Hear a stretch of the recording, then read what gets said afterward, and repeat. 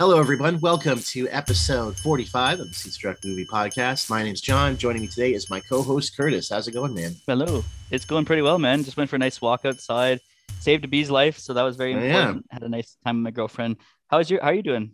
Good. Well, I mean, today it's pretty early on my end. It's about 11:11 right now. Make a wish. It's pretty hot though. I went out. As I was joking with Curtis, I'm wearing my tank top, so I got like the beach Yeah, the beach sun's out, attire guns going. out. The guns are out. Yeah, I got the beach attire going on. It's pretty hot out today. But yeah, looking forward to a good day. Watched a lot of stuff recently. Excited to talk Me about, too. as did you. But actually, before we get into what we watched, as we do, we go through our watch series, stuff we've added. But before we even get to that, is there anything else you want to mention or note before we get into the swing of things? Any crazy shenanigans happened last week? We haven't seen you in a week, so it's been Oh yeah, been a what while. what did I do? Yeah, I was in Israel and Palestine, then I was in UK, and yeah, I didn't go anywhere too fancy. So I just working on research mostly, I think. So I don't think Nice. I did anything too crazy this last week. I feel like I did, but I don't remember it. Got all the I went to craziness out of the I way. went I went to a midsummer party actually because it's a Swedish midsummer on Friday. That's So right. Yeah. I didn't like wear a white jacket and join a cult or anything. But my girlfriend made these beautiful floral crowns for everyone at the party, and that was really really nice. And my friend is Swedish and his girlfriend is Scottish, so it was very multicultural actually. So it was very Oh, cool, nice. cool. So no weird cult Yeah, you people didn't have to or drink any period tea or whatever or yeah, anything like exactly. No that. magical properties. Yeah, yeah. Well, Curtis, what did you add recently to your watch list? Yeah, so I added a couple. So I've been doing a lot of research on incels and intelligent systems and literary narratives. So I want to watch the Spike Jones film Her with Joaquin Phoenix. I haven't watched it yet, and I think Mm-hmm. Scarlett Johansson plays the kind of AI too, and she has obviously this really sexy voice too. Yeah, So I was kind of interested in thinking about that too, and I'm also really interested in how kind of a lot of these AI are kind of gendered too. So obviously yeah, there that's it's very true. sexualized too, especially with a lot of recent AI depictions. Yeah, So kind of like I think Ex that could be Machina good. was a similar story too, with like Yeah, Shivakander. because I mean she's sexy, Alicia Vikander, like Swedish hot, really hot girl, and like obviously very gendered take on it. So on one hand, it's like really good that they're like taking on all these feminist ideas, but at the same time, she's also kind of being objectified in a way Yeah, too. So I mean, I had that problem with the recent film Men too, Alex Garland's new one too, because I hmm liked what he was trying to do, but it also felt like it was a bit problematic too because it was being told by a male voice yeah. and Hey, ladies, don't you yeah. think men are bad? I'm here to tell you what Yeah, you really think. Like, all right, I'm man, better than read all the those room. other guys. Yeah, Yeah, yeah, like good, well intentioned, but I think just yeah. yeah. And I also want to watch. I haven't watched this David Cronenberg one. I want to watch Existence, which I don't know if you've Yeah. seen that one. No, I've heard Yeah, a lot of people bring it up, especially in context of his most recent film and stuff. A lot of people, and I've seen Crash, and Crash is like one of my favorite movies. So mm. I've got a lot of like gaps in Cronenberg. After a lot of his '80s fare, I've seen like barely any of his stuff. So I've actually been Yeah. started Because some of working them, my way through his filmography. because I really liked that one Spider with Ralph Fiennes. That was really good, and that was like a late '90s one. Not a lot of people know about that one because that was like I think he was doing so much body horror at the time. He did Crash, and then he did like Spider, and Spider kind of went under the radar. And Ralph Fiennes is a character with schizophrenia, and it's Yeah, just such a good movie. But nobody really watches that one. They always skip to like History of Violence or Crash or whatever. yeah. But I mean, he's got so much good stuff out there. So I thought that'd be cool to check out. It's on Tubi. I also wanted to watch. I don't think it'll be a good movie, but it's the movie Witness. It's like Harrison Ford's character investigates this crime in the Amish community. Ooh. I might be kind of one of those hammy 80s, 90s, crime thrillers, but I mean, I might watch it. And then the other one I want to watch because I love Brad Dourif is Spontaneous Combustion. And it's directed by Toby Hooper. It came in the 80s. Oh, It's cool. about this guy, as you probably guessed, he can spontaneously combust. I don't really know what the That was such story a is, big but deal. Like as a kid, I remember reading all about yeah, spontaneous combustion. It feels like no one spontaneously combusts anymore. Probably because yeah, of you got the to be. advent of less smoking and better furniture that doesn't fucking catch on And fire. unless you're in Spinal Tap, maybe you don't spontaneously Yeah. combust.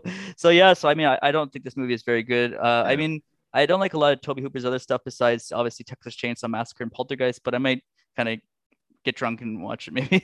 So that's those are my Fantastic Four this week. Cool. What did you add to your list? Yeah, I got a few ones on my list. The first one is a film that came out in 2020. I actually saw the trailer for this I think it was back in April, May, right after the lockdowns ended in Ontario. So theaters were back open. And this was like one of the first times I think I went to the movies. Saw a trailer for this one that really struck me called, it's a documentary called Dave Not Coming Back.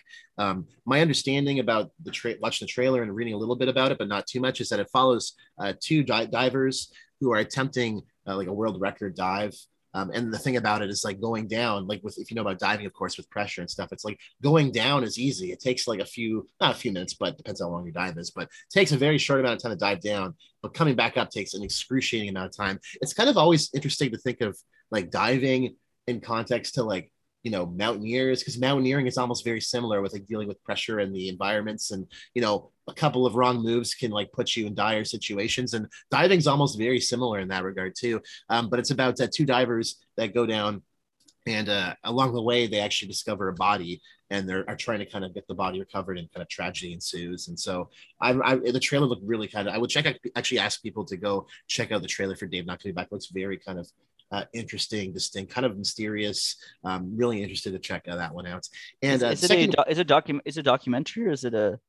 Yeah, it's like it's told as like a documentary okay. style, I believe. Yeah, for my memory, it's been a while since I've seen the trailer, but it looks like it's told kind of like through piecemeal kind of footage they took, because again they were actually attempting this like record dive, so they had camera stuff and everything. So excited to kind of check it out, although I'm sure it's gonna be a feel bad movie. And the second one is actually one I've seen before, but it's been years and years and years. The classic Todd Haynes kind of infamous 1988 film, Superstar, the Karen Carpenter story. If any of you don't really know about this movie as a kid growing up was like a massive cult hit where like you couldn't buy it anywhere, because famously I think it was Karen Carpenter's brother, after she passed away, like had sued Todd Haynes, who directed this film, and as a result, the movie can't be sold anywhere. You can find it online. It's probably on YouTube now. I think it actually is on YouTube, or probably on like Vimeo or maybe it's on Russian YouTube if you can get on it. It's such a sad story too, because I mean she was so talented, Karen Carpenter, and then I think it was bulimia, or was it anorexia? I think she had I think I want to say it was both, but kind of like one of the first cases, well, not the first case certainly, but like kind of like one of the first real big public cases of anorexia and bulimia that kind of like really like hit the mainstream. And like her, and as you're saying, like she was such a talented musician, famously a really amazing drummer. There's footage of her like live drumming, and she's like fucking sounds Adam away, phenomenal. Phil Collins. That was the music she wanted to make, but she kind of ended up getting pigeonholed into like being like kind of more a singer, kind of like a temporary like Carly Simon singer songwriter type. But I mean, she's really great at it. She was a musical genius. But famously, this biopic is actually told using Barbie dolls. It kind of splices Barbie dolls with actual footage, so kind of a little bit of commentary on like the women's looks and beauty, and how we kind of look at body image issues, which kind of relates to a movie I watched this week too. So and the pressure of the stardom too, like I saw it on the internet. I think I watched it on the internet as a kid, like fucking decades ago. It probably took me like 4 hours to Hannibal Holocaust, and then this one. It was a double billing.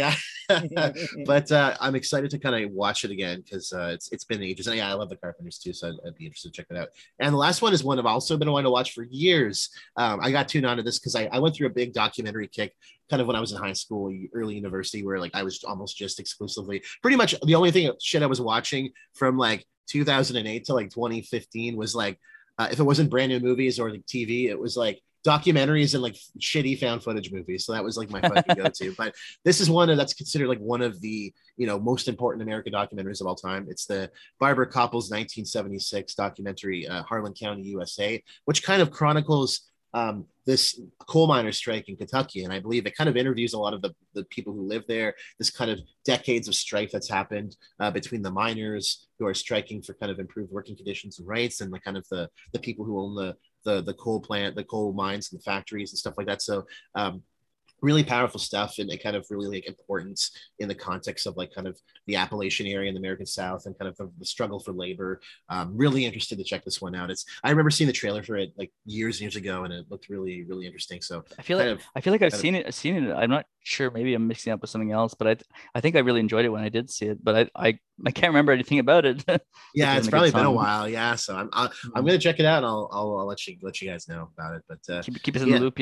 Yeah. And anyways, why don't we get into what we watched? You watched one that I watched recently, so excited to chat that one. And why don't you kick us off, fuckers? Well, so I watched quite a few things this week too. So obviously, super excited for the return of Beavis and Butthead. I love Beavis and Yeah, Butthead. yeah. Carl Sagan once said that Beavis and Butthead represent the decline of Western civilization. But I agree with Carl Sagan a lot of things, but not with that, because I think they're Yeah. kind of these idiot savants, and they actually kind of point a lot of the failings of the society too, and they point to like a lot of kind of issues, across the board too. But Yeah. the new movie, these fucking idiots go to space, and they get up to usual shenanigans, and there's they make fun of Rick and Morty, and they go, there's multiverses, and Cool. if you like Beavis and Butthead, it is great. I think it's just as good as the Beavis and Butthead Yeah. Do America. Nice to see Mike Judge back. I think they're going to get a new TV series coming soon I too. heard a lot. So I heard a lot of good reviews about it. It seems like people are really into it. it's really good. Yeah, it's on Paramount Plus, which is a bit of a pain because there's nothing else on Paramount Plus. Well, but except 1883, all those fucking Western shows you love. 1883, You're like, checking yeah, out my veins. 1883. Love 1883. But yeah, so it was really great. So Cool. definitely worth watching. Actually the best movie I watched all year, I watched this week too, is of the year, I would say so far, is the Black Phone. I don't know if you've heard of that one. No, Yeah, is that the Ethan Hawke one that just came out? Or am I yeah, getting that yeah. mixed up? It's by the director of Sinister, and Yeah. he was the director. I think his name's Derrickson. He was supposed to do the new Doctor Strange movie, but he pulled out of that, and he did this movie instead, which I think is much more exciting anyway. And it's an Cool. adaptation of Joe Hill's short story. He's the son of Stephen King. Yeah. So if you like Stephen King too, there's like kind of it aesthetic, which I think works really well. So there's children in danger, and children get killed in gruesome ways, and like the fucking psychotic bullies, and they get shit kicked. Yeah, the bullies are always like kicked total fucking psychopaths and all the yeah, stuff. they're really bad, and you could tell like Yeah. Stephen King and his son were like bullied in school. Yeah. Like, it's great. Like the child acting in this was really really good. Like Cool. it's the main characters are this little boy, and he gets kidnapped. And then he's in this like sicko's basement, played by Ethan Hawke. Ethan Hawke was amazing in it. Oh yeah. And then he has this black phone on the wall, and the black phone keeps ringing, and every time he answers the phone, it's the victims of the pedophile serial killer. Oh, creepy.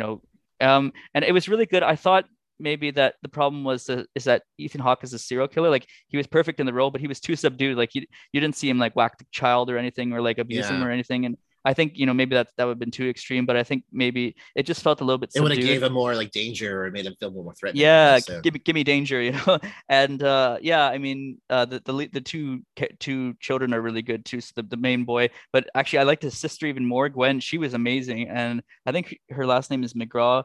And she's just such a badass. She like swears about Jesus, and she swears about like she swears at the cops, which I thought was great. This like 10-year-old child, and then her brother's getting his ass kicked by the bullies, and she takes a fucking rock and like wallops one of the bullies, and I'm like, oh my god, she's like my favorite character.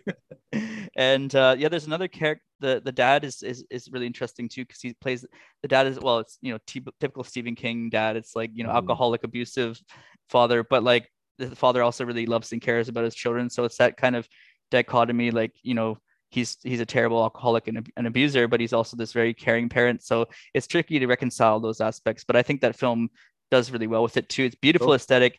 I watched the cam version, so I mean maybe try watch the online or in theaters if you can, because it is a really cinematic experience, and I thought it was great. I liked it even more than New Beavis and Butthead, and that's saying a lot. Oh, wow. So that I watched that. I also watched the Toolbox Murders from 1977. That's another video nasty.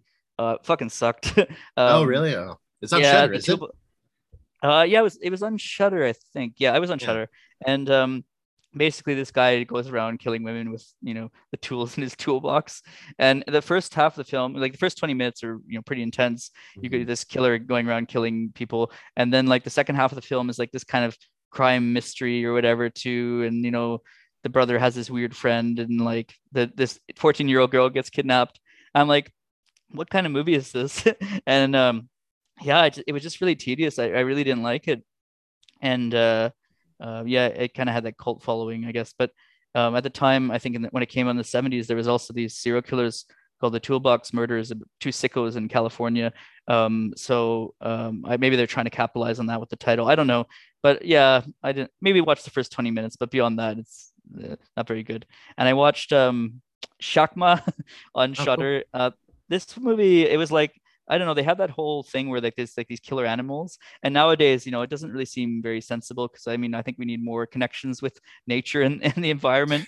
But it's this fucking weird movie, man. It came out in like 1990, and it's like this there's this killer baboon. Well, it's played by Mandrill, like Rafiki in Lion King, and they make it more aggressive, and then it escapes its it escapes its cage, and then basically for some reason all these like young scientists are playing this like Dungeons and Dragons game in this office building, and they start getting killed off one by one by the killer mandrill. But I mean, like, it sounds terrible, right? And it is kind of terrible, but like I think it was really cool, like how they filmed the scenes with the baboon, because the baboon, they really riled up the mandrill, and you don't really see like a lot of like killer animal movies with the actual animal like in it too. Yeah, it's true. Usually it's like a grizzly where it's a fucking giant suit or something. Yeah, exactly. And this was on Shudder, and the first 45 minutes are kind of this campy, like awful, like sitcom shit, and then the third act is intense as hell. I thought certain characters were going to make it. They killed off one character who I thought she was going to make it till the end. I was like, holy shit, like what are we in for? And then yeah, the ending was pretty intense, but yeah, I mean, it wasn't terrible. It was okay, but I mean, it's worth checking out if you like those kind of movies, I think. And then obviously the last one I watched was Crimes of the Future, which I know you and Quinn saw. Yeah, we had kind of a pre-discussion, Viggo Mortensen with the long COVID. And like, yeah, I know he was like me all last week, just like, like sulking yeah, around. just dying. I'm glad you're feeling better. I don't know about Viggo, but his acting was really good, and I was like, shit, I hope he's okay in real life. I thought Kristen Stewart, I know you. I was like, yeah, I could see what John means. Like she was really, really good in this role, I thought, and I usually don't like her. Yeah, the nerdy bureaucrat. Yeah, and Léa Seydoux, former Bond girl, and also in The French Dispatch, she was awesome as always. And it was really interesting, some of the ideas, because it kind of felt like continuing some of the themes from Crash, with the body modification as a performative spectacle to, and the commodification of that to how they make a profit off it too, and obviously the toll of the consequences too. He has that sickness, and there are those two weird assassins. I don't know what their role was, but yeah, I really liked it, and I guess you saw it in theaters, right? So that wasn't even better.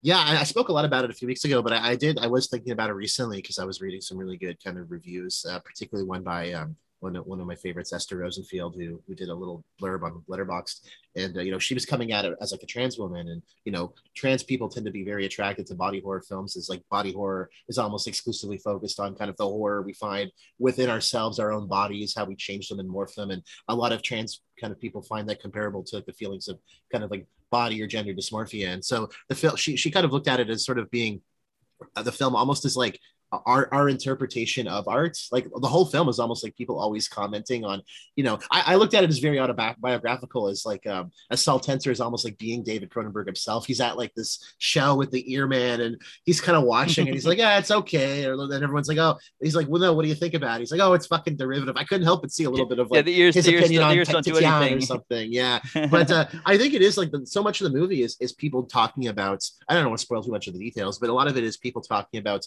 their feelings of art, particularly kind of that big prologue scene that pays off later with the man and his son, saying like, oh, well, this is what my son wanted, like kind of really like projecting his own feelings on a really big tragedy and a horrible event, and kind of how we have to deal with that. And even then, like in an era when seemingly, God, I mean, especially with recent events in the United States, where it seems like trans people are being attacked more than ever, and having people passing rules and laws about how they should participate in society, women's and activities, and trans sports. People's bodies. This is a film that's explicitly about how we handle discussions around kind of art and bodies, and how they should be managed and controlled from, kind of the artists themselves, who have kind of their own vested interests, and versus government bureaucrats versus like kind of the police system too, as well too. And I kind of found it interesting that like, I think a lot of people would find Cronenberg stuff to be kind of, very kind of looking at like different angles, and not like a reactionary film, but like it's kind of interesting. He spends a lot of this film kind of like secretly discussing with like the police about what's going on. Kind of like an interesting kind of look there, as someone who feels almost a little bit disillusioned with art and kind of the community. I love that comment too, like with the gender fluidity of it too, because there is that kind of trans ideas behind it too, like where he has that kind of vaginal lip, surgically and add to his body too, and they're both like really into it too, and it just shows that like it transcends it. And he tells Kristen Stewart, he's like, I can't have sex the old way too, because his body has kind of transcended those kind of limitations. And it's actually quite exciting too, but it's also, there's a darker side too, like we see with that opening scene. I guess that's the scene that everyone walked out on the opening scene with the little boy? Well, I think it might have been the ending because like Oh, right. I can't lie because like I didn't think the movie was too like gross out shocking, but I thought Yeah, that I didn't think ending so either. autopsy was pretty intense. I'm like I wouldn't blame Yeah, someone for being a little freaked out by this, yeah, but with all the stuff written on it. Yeah, yeah, yeah. it was pretty I did really tense. like it though. I think it's one of I mean, I would say it's his weirdest one since Crash, but I think I Yeah, like I like the last one I like the most, probably the History of Violence. So it's his best movie since then, I would say. yeah, I loved it. One of What my did you watch favorites. this week? I watched a few things. Spent a lot of time watching some TV as well too. So the first one I watched was Tangled. Just kind of a rewatch we did. The Disney movie from 2010. Kind of funny because Fun this one. one came at a time when Disney had kind of tried to do animated stuff again with like the Princess and the Frog, and then they kind of pivoted back to kind of going for these like kind of computer animated films that weren't like their kind of shitty knockoff ones they did in the 2000s. They were more like kind of done like the Disney Renaissance type films with like princesses and big musical scores. And this one came before Frozen and it was a hit, but didn't do as well as Frozen. It's kind of a shame because like I think Frozen really just like blew up and became this just massive $1 billion thing. And I think Tangled's actually a little bit of a better film. Like I just think the story is pretty funny. I love the characters. I love how like the film focuses on like this woman having like this mother who's actually kind of like a shitty mom. I mean, we find out in the context of the film that she stole her from her parents and she's actually this evil kind of witch who's pretending to be her mom, locking her in this tower. But I think a lot of people can kind of connect to that with kind of like if they deal with kind of their own issues with kind of mothers and stuff like that. Kind of interesting to see like that rather than like shitty dads like they're in every other movie. So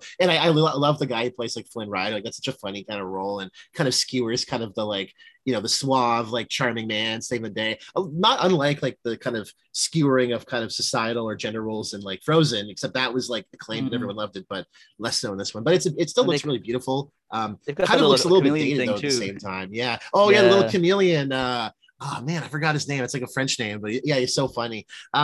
I remember watching this for the first time like a decade ago, and I'm like, wow, this is like the most beautiful movie I've ever seen. Still looks good, but I'm like, wow, it looks like Fortnite now. Like all the animation. I'm like, wow, it kind of crazy how even in the last decade we can already see kind of the advances we've made in like CGI and stuff. It's like when you go back and watch like Monsters Inc. and you're like, wow, at the time this was like nothing looked better than like Sully's fur or whatever, and now it looks just kind of like anything you'd see in like a PS5 game or something. It's kind of funny how that Yeah. improves, but it's still a really fun film to come back to. Simple Disney film. Like it would be a really good one to kind of watch if you have kids or something like that too. So had a good time with it. And then I'm punching and kicking myself because I saw this on last Thursday. It was the last day it was at the theater.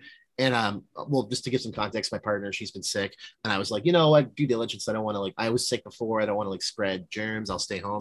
But fuck, like I really wish I saw this in the theater because this was one of my favorite movies of the year. Phil Tippett's Mad God. We talked about this a little bit last week because you saw it, Mm, and yeah.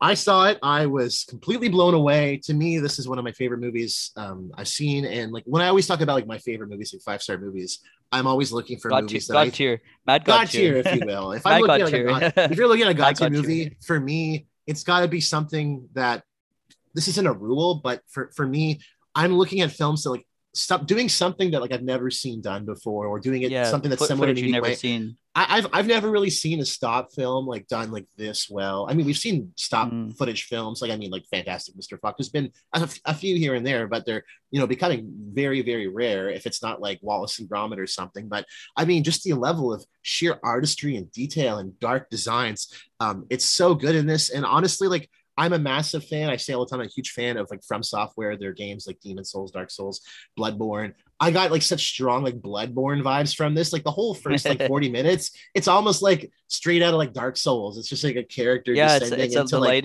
the lighting and bleak. stuff. Yeah. Yeah, there's a lot of like Dante's Inferno kind of symbolism. The idea of like being lowered into like another almost like plane of existence. There's a lot there where there's a lot of surrealism, and that we know there's kind of a story of these two sides battling out, kind of almost like it's almost like placed in like a futuristic like World War II, World War III kind of steampunk. It's very kind of unclear of like what kind of time and place it is.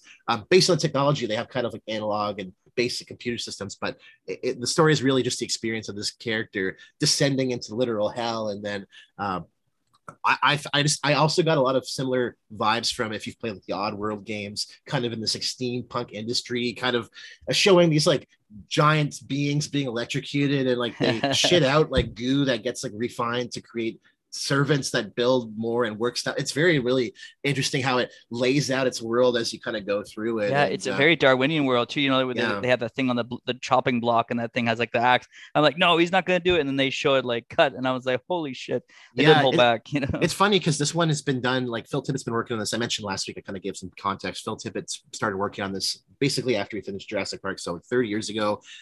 Kind of stopped working on it late 90s, but kind of got back to it over the years here and there. And this was released actually as a few short films. So I think 2014, 2016, I want to say 2018, they released these as part one, part two, part three.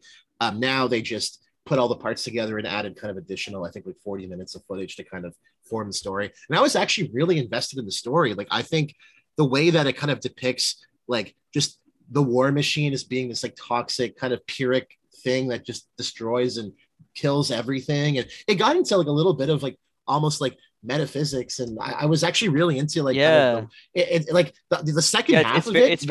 it's very allegorical, isn't it? You know. Yeah, like the whole like I don't want to spoil the fucking movie, but like it kind of gives you like the sliver of hope at the end of almost like a Big Bang event, and then it kind of like kicks you when you're down. And it's the movie is very nihilistic, but in a way that like made me really think about kind of the nature of our world and our, you know, as sort of like our capitalist systems wreak havoc our environment to that world, and we become more antagonistic towards each other and violent. And you know what is at the heart of, and what does the mad god even mean? Is the mad god the world they live in? Is it the fucking weird baby monster that's instructing all these slaves to build things? Is it that kind of scientist creature guy who's got like the little terrarium where he's like letting his creatures hurt each other and he's torturing his like giants that shovel shit? Or it's so goopy. There's no fucking movie that looks like this, and frankly I don't think there ever will be again, because you know, no, it's kind of very pretty old, one of a kind.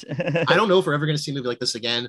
I'm fucking kicking myself for not seeing the theater, because like, although I do hope that this becomes a big cult hit, it seems like at least on Shudder it's got like the big splash screen, so it seems like a lot of people have started checking this out and are kind of getting into it. So I really hope this comes back on the big screen, because it really needs to be seen. And I would love to see get a Blu-ray of this, because I would want to know the background of how they made this movie and kind of worked on it. It was I went into this expecting kind of a cool visual feast, which I got, but I didn't expect to really connect. I didn't expect like this is going to be like heavy metal, steampunk, Bloodborne, Oddworld, a little bit of like I can't remember the game programmer, but the guy who did like Heart of Darkness and like Another World, like a lot of that sort of style too. But yeah, what did you think of it, Curtis? Because I know you saw it last week. And yeah, I had a hard time with it. Like I think from an animated perspective, I mean, it's unlike, like you said, it's amazing, unlike anything you've seen.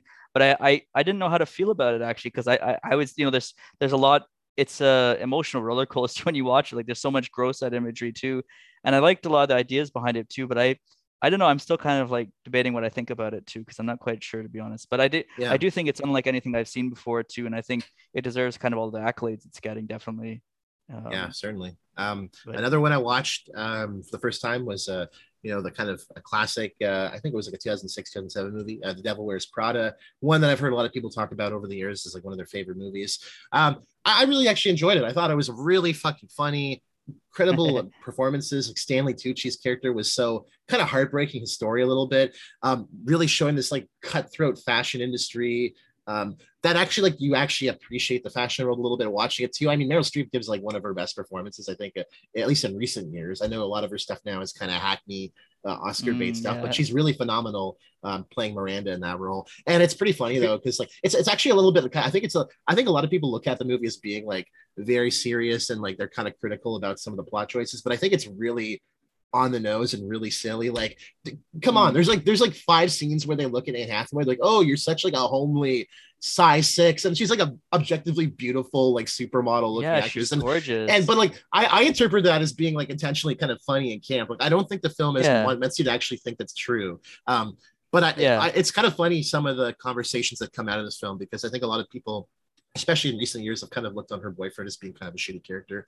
which I interpreted that way too, because it's kind of like, your job, it doesn't matter, my job is the most important. I don't know. There's a lot there about kind of women who commit themselves to their kind of careers and jobs. And it's like the idea that even if you're a woman who wants to commit yourself to a career, it has to be like a certain job or career that's acceptable in intellectualism or in caring for others. It can't be something silly and frivolous like fashion, even though there's a lot there serious, in terms of the art world. And I really enjoyed it. I mean, it's got some warts, but I thought it was super funny and really thrilling the way it's shot too. Like the constant kind of pans and swipes between the different rooms in the offices, or when she's rushing through town through New York and it's just people everywhere and she's like yelling in her phone and not even looking as she's crossing, like jaywalking through streets. It really makes New York feel like so, chaotic and hectic and filled with people and, very extroverted. And I actually really enjoyed it quite a bit.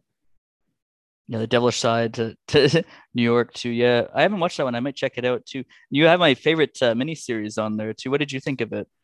Yeah, so I watched, we really kind of binged it just the last 2 days. We watched Sharp Objects. That's the 2018 miniseries on HBO, I think based on a book by Gillian Flynn, who, wrote Gone Yeah, Girl that was her first book. Yeah. Yeah, and stars like Amy Adams and a lot of other Chris Messina, a lot of other folks.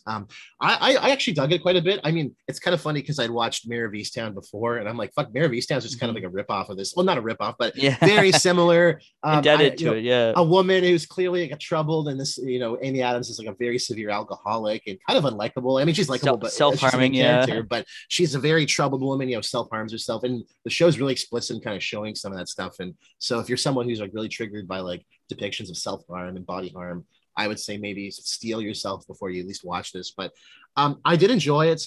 I do have kind of issues a little bit with the ending. I don't know. I just feel like a really detailed, fleshed out, kind of slow burn Southern Gothic shouldn't have had like a fucking 2013-esque indie horror and twist ending. Like it just kind of felt like a bit of a, and it felt unnecessary. With the teeth too. Like how does that work? With that. Yeah, I know. It felt like so hack. And I was reading reviews and people like, oh man, I love the ending. I thought Mayor of Easttown's ending was so bad. I'm Mayor of Easttown's ending was very similar, but to me, that ending at least kind of it ended, and then it actually dealt with the characters following that. Because they have some mid-credit scenes. They're actually quite disturbing, but they just show like the killer killing. I hated the mid-credit scenes. It kind of ruined it. I'm like, why are you showing this? It's just making me like hate. Like it's just so exploitative. I don't know. I don't want to spoil the show. I did overall love the world I was invested in. I loved kind of the characters, and rest in peace, Jean-Marc Vallée, the Quebec director who made the series, passed away just a few months ago.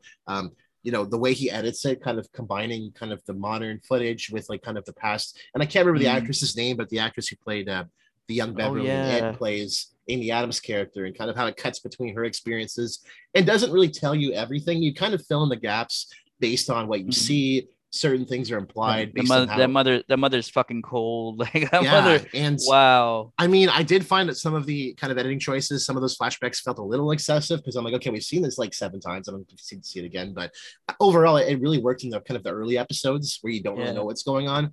I really enjoyed it regardless. Again, I wasn't high on the ending. It kind of ruined it a little bit for me, especially coming out of watching Chernobyl, which to me was like, I haven't seen a miniseries that good ever. Great series, I still loved it. I had a good time. I don't know if I would put it over Mayor of Easttown. Again, like I feel like Mayor of Easttown was kind of a little bit more procedural, but to me, it kind of dealt with its overall world and characters in a way that I was like, this resolved everything. The ending for Mayor of Easttown was more effective, I think. I mean, I love the book I don't like Gone Girl that much, but I love Gillian Flynn's first book, Sharp Objects. I think the book is amazing too. So if you're interested in that, I mean, it's worth checking the book too. Yeah, and that was not might like it. Yeah. yeah. And that was about it for me this week. And now we're getting into our topic du jour, talking our next entry of the John Carpenter watch series. A much different kind of movie. I mean, just to kind of give a recap, our last episode we talked Memoirs of an Invisible Man, which I thought was okay.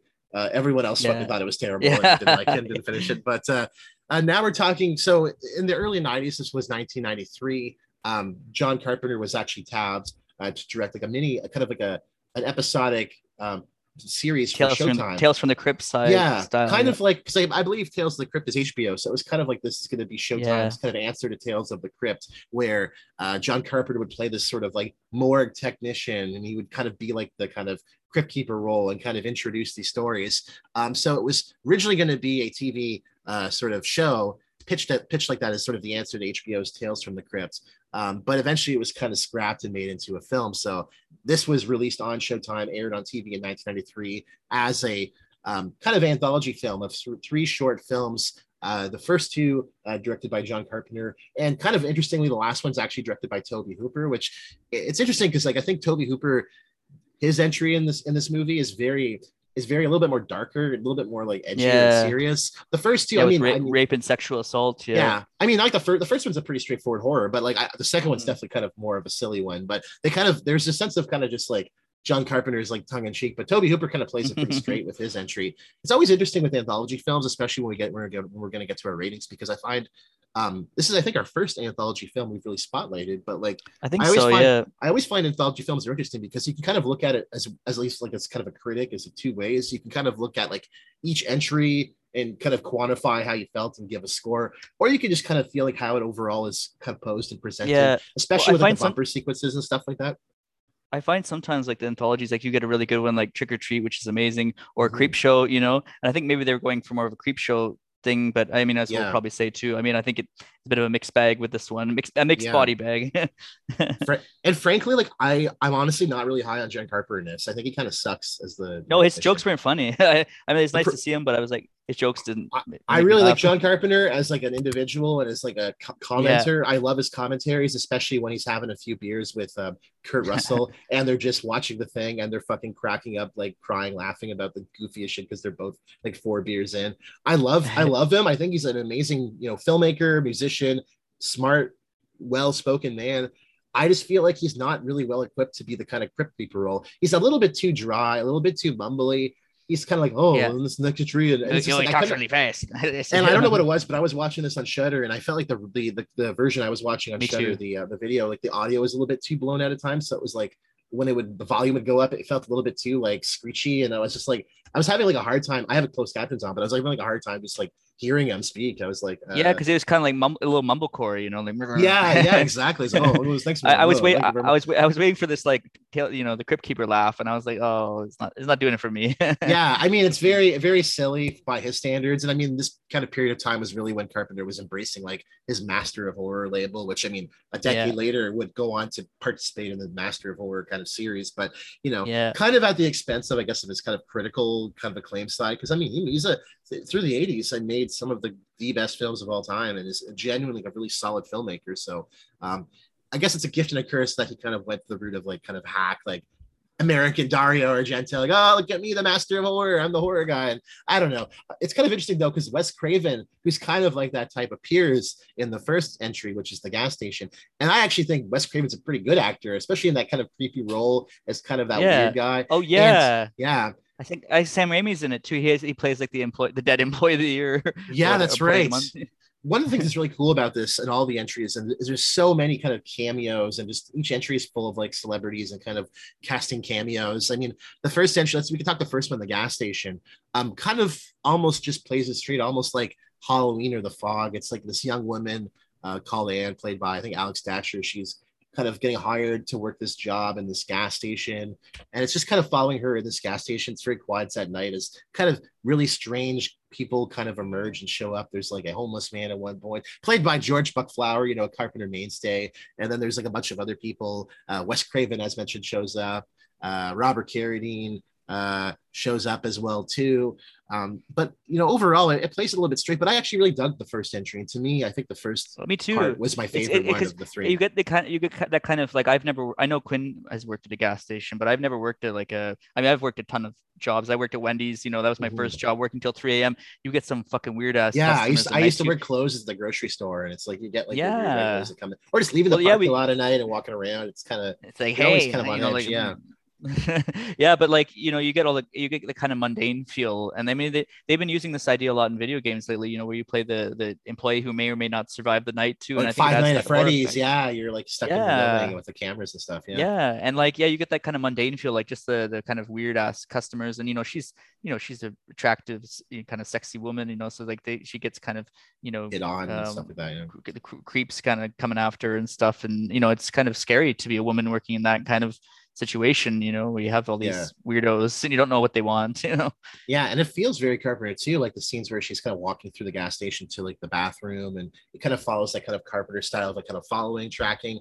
I mean, this is not filmed in his like anamorphic style. It's all kind of made for TV, so it's kind of 4:3. But there's even that scene where I don't want to spoil too much, but the guy is kind of knocked down, and we were seeing her from like 20 yards away, and then we see him kind of sit up. It's classic like Halloween. It's a referential like Mike Myers sitting up. So Yeah. it's very, and It Haddonfield's even name dropped is on the radio as like the nearby town. So I guess this kind of like exists in the same world as Halloween. I kind of jumped too. There's that one scene where she goes in the garage and you're like, oh shit, what happened? She just trips on a wire, but it like made me jump, and that was very Yeah. effective for, especially for a TV movie. So I mean, he's still, he's still got it with this film too, but I mean, it kind of wanes, I think, as he goes on. Yeah, and a really good kill at the end where the guy's squished in the car and there's just blood Yeah, shoots out like fruit yeah, punch, Kill Hawaiian Bill punch style. coming out of his Yeah, mouth. Yeah, that was a lot of fun. But I think overall, I think we'll jump into the other ones. But to me, I think this was my favorite one. It just felt like this yeah, one me kind too. of played. It felt like just like a Yeah. C tier short film that kind of felt very similar. Like again, the Halloween or even the Fog, because the Fog it follows this lone character in this radio station at night, and kind of as weird things start to happen, and it kind of gave me those vibes. But that then takes us to our second entry, Hair, Oh, I hated starring the hair one. Stacy I Keach hated as this like man with male pattern baldness who's worried super about his hair. insecure. Yeah. He's Yeah, got this this one gorgeous is girlfriend. He's like, what about my hair? What about? I'm yeah, like, man, played she likes by you the way you are.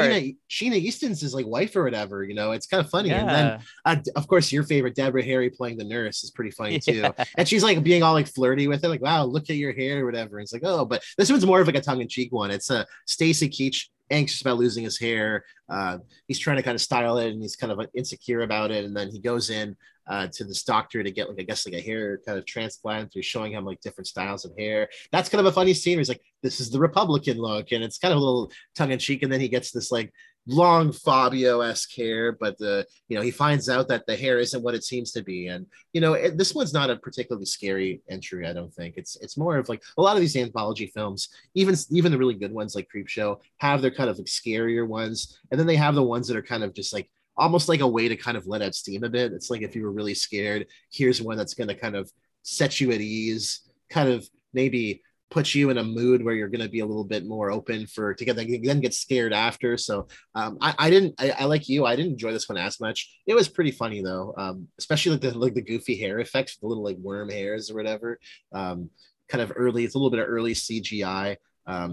In that, but overall it was kind of just straightforward, and there wasn't really much going on. It was just like Stacey Keach getting here and stuff. So Yeah, I think for me, I didn't really get the sense of humor too, and I was like, yeah, like I get it, like you feel insecure about your hair. I mean, I never had a problem. I always really yeah, thick hair, but same. like, I mean, I don't know, like I didn't find it very funny, and it didn't. I kind of skipped over it, so I get to the Yeah, third one. I'm like, it oh, felt Mark very of Hamill. its time, of like a certain generation of men who were like, oh, my hair, and it's like I don't know. Yeah, Yeah, nowadays it's like, man, like you've got nothing to worry about. You've got this gorgeous girlfriend. I mean, you got a nice yeah, it's house. got a Like, good head too. really, He could shave his head. yeah. He'd look pretty solid. Yeah. He's got that beautiful like baritone voice or bass voice, I guess. In Yeah, baritone, you'll I be don't know. fine, man. Yeah, Yeah, it'll don't worry. survive. I'll give you. You want a hug? I'll give you a hug.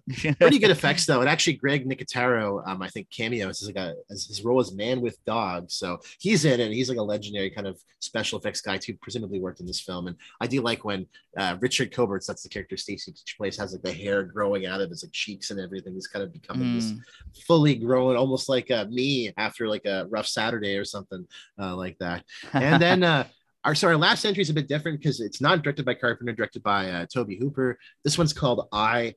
This one, interestingly enough, stars Mark Hamill of Star Wars like, fame. This is coming from like his Joker years too, I think. When Yeah, this was like around the series. same time he was kind of just becoming more of a voice actor guy. I miss like cutesy Luke Skywalker because I know something happened in the 80s and he just he was in a really so bad car anymore. accident. After, like that's it, yeah. Before Empire Strikes Back, he was in a really bad car accident famously, and that's why like he has like a big scar on his face, and that's why it's actually in the film Empire Strikes Back. That's why they have Luke get attacked by the whatever that monster is, not the Tauntaun, the fucking Yeti dude, and gets like kind of the mangled face. That's done in the film to kind of canon make it. Oh, that's why he looks a little bit different, But yeah, he's in this. Oddly enough, Twiggy plays his like wife. Kind of an interesting appearance by Twiggy. And this one is definitely a little bit darker. It follows Mark Hamill as this kind of minor league baseball player who's really good.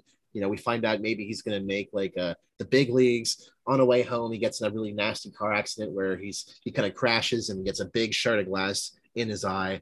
He gets some surgery done on him. And actually, Roger Corman plays one of the doctors, one of those great exploitation filmmakers. And he gets kind of his eye replaced with a different eye. But then weird things start happening. We find out this eye actually belonged to this kind of rapist killer maniac. And so, now it's starting to affect the character that Mark Now, Hamill plays. even though it's just his eye, he's gonna be like acting crazy like the rapist guy. Yeah, and he starts like seeing things of like the bodies that were buried, and he's kind of having hallucinations, and it's like kind of like affecting his like whole mood, kind of a little bit like Christine, where the nerdy character starts to become kind of an asshole, and he's like the car's almost like infecting his mind and turning him into a prick and calling everyone shitters or whatever. But yeah, this one is pretty disturbing. Like, it's a little bit certainly darker subject material than the last one, where we're dealing with like Mark Hamill. It's almost like this vicious rapist character. And we even get a scene where he's butt naked on the bed and you get to see his ass. So that's pretty funny too, if you want to see Luke Skywalker's booty. But I was starting to zone out a little bit, because I think this one, at this point, I was it meanders, I think. Yeah, I mean, all of these entries are pretty long, because I think this is like, they're all like roughly like a half an hour each or so. So the movie comes up pretty, like, overall pretty long. But you look at something like Creepshow, which is I think like 2 hours and a bit, and it's like all the entries kind of vary in length. And I feel like sometimes those anthologies movies that kind of have kind of movies or entries that they kind of give a lot of time to, and some that are kind of little short films, I feel like those kind of make kind of the pacing of those things work better. But yeah, I did like this one. Pretty disturbing ending too, where he kind of just stabs his eye and can't take it anymore. But overall, that's about it. And then we find out, the whole morgue kind of story, because we have like John Carpenter as this like morgue technician. Yeah, like, plot twist. Toby Hope is a mortician too. Yeah. Yeah, we turned out he's actually dead the whole time. He was like one of the bodies there too. And yeah, Toby Hooper's there. And I think Tom Arnold is also one of the technicians too. Pretty funny there. But yeah, overall, I gotta say, I enjoyed this. It was a pretty fun little film. Actually, they have, I think, on Shout Factory, a streaming app, they have this film, but with the audio commentary. So I would be kind of interested to watch this with Carpenter talking about like making this. You hear what he has to say about it, Yeah, because I haven't really heard much about this one. This was kind of, again, like a one-off, one of his minor works, but I think it's a pretty fun anthology film. There's a lot of people out there who are suckers for kind of anthology films. Me, myself, I like them. Like, I love the VHS series. I think those are really good, even though some of the entries in those films vary a bit.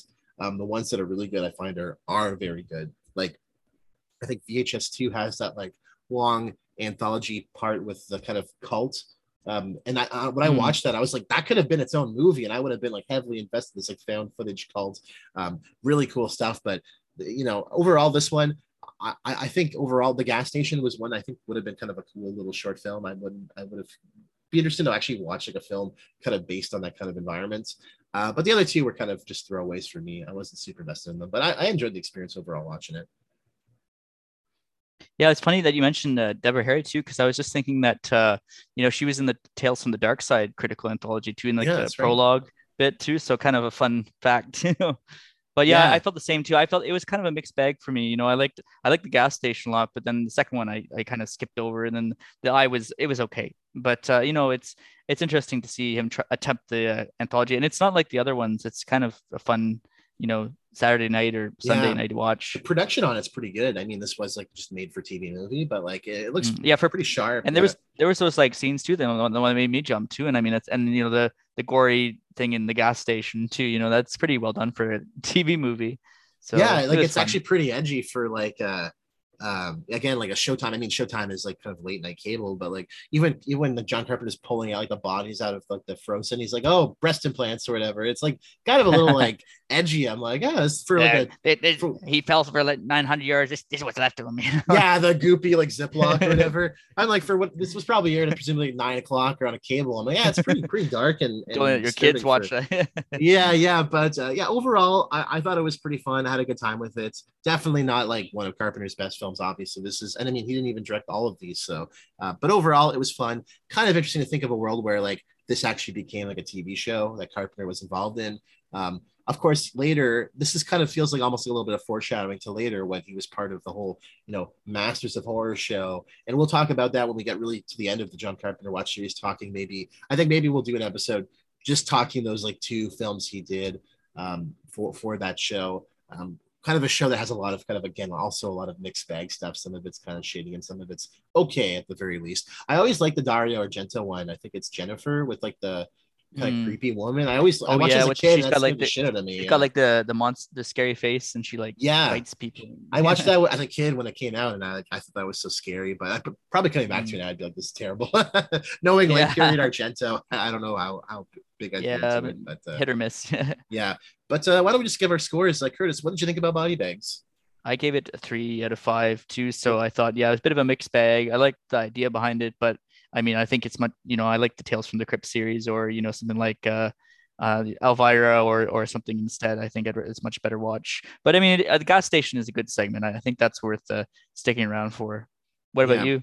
Yeah, I did the same 3 out of 5 overall. Really enjoyed it. Not my favorite anthology film, certainly. Like it's nowhere near Creepshow. It's nowhere near like the best of them, but it's pretty Yeah, satisfying, and it's it's got no a good trick or treat. production. Yeah, Good production design. Again, as mentioned, the gas station entry was my favorite. It's the first. It's kind of sucks because it's the first one, so it's like the first one. It's really good, and then the other two are kind of they're not as good, so you kind of zone out. So I kind of had a little bit of zone out in the last two, but they're still really well filmed, really well shot, really kind of interesting effects too.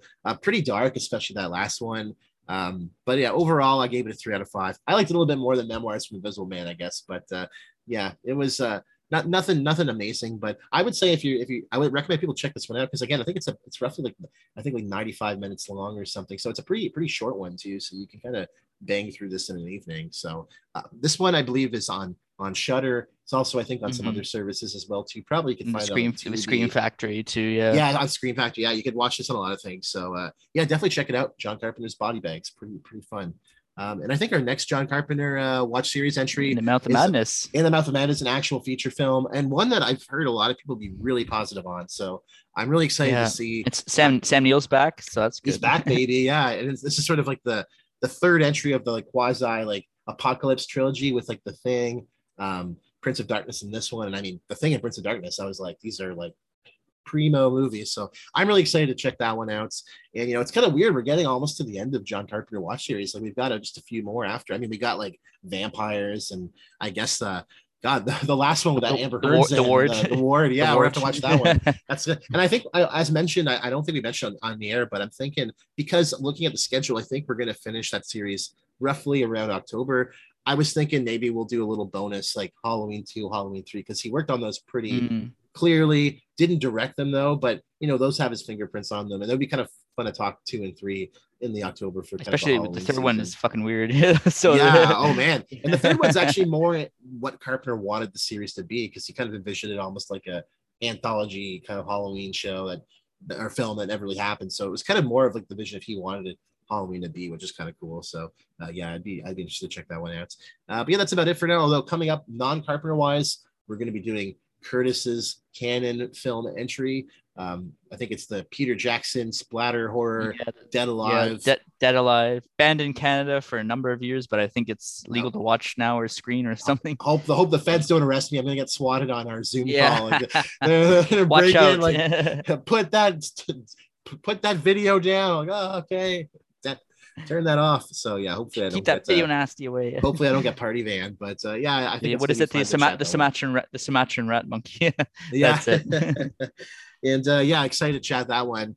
So we got some more stuff coming up. Anything you want to plug or mention, Curtis, before we wrap up? No, I'm gonna try and watch some more movies. We have lots more for next week too, and then I got my girlfriend into The Boys too, so I'm gonna try to finish watching The Boys this week too. I think all the episodes are almost finished airing, and then there'll be more Better Call Saul discussions too. But I know not everyone's watched it, so we'll try not to spoil too much. But it'll be fun. Cool. Yeah, and myself, yeah, I've got some more stuff to watch too. There's actually a lot of really good films coming out. The Bytown just put up their July schedule, and there's like Singing in the Rain anniversary. They're showing that. They're showing the 4K Texas Chainsaw Massacre. Lost Highways coming as well too, which I'm very excited to see in July. So a lot of amazing stuff coming a lot of it I've never seen before. So excited to check that out.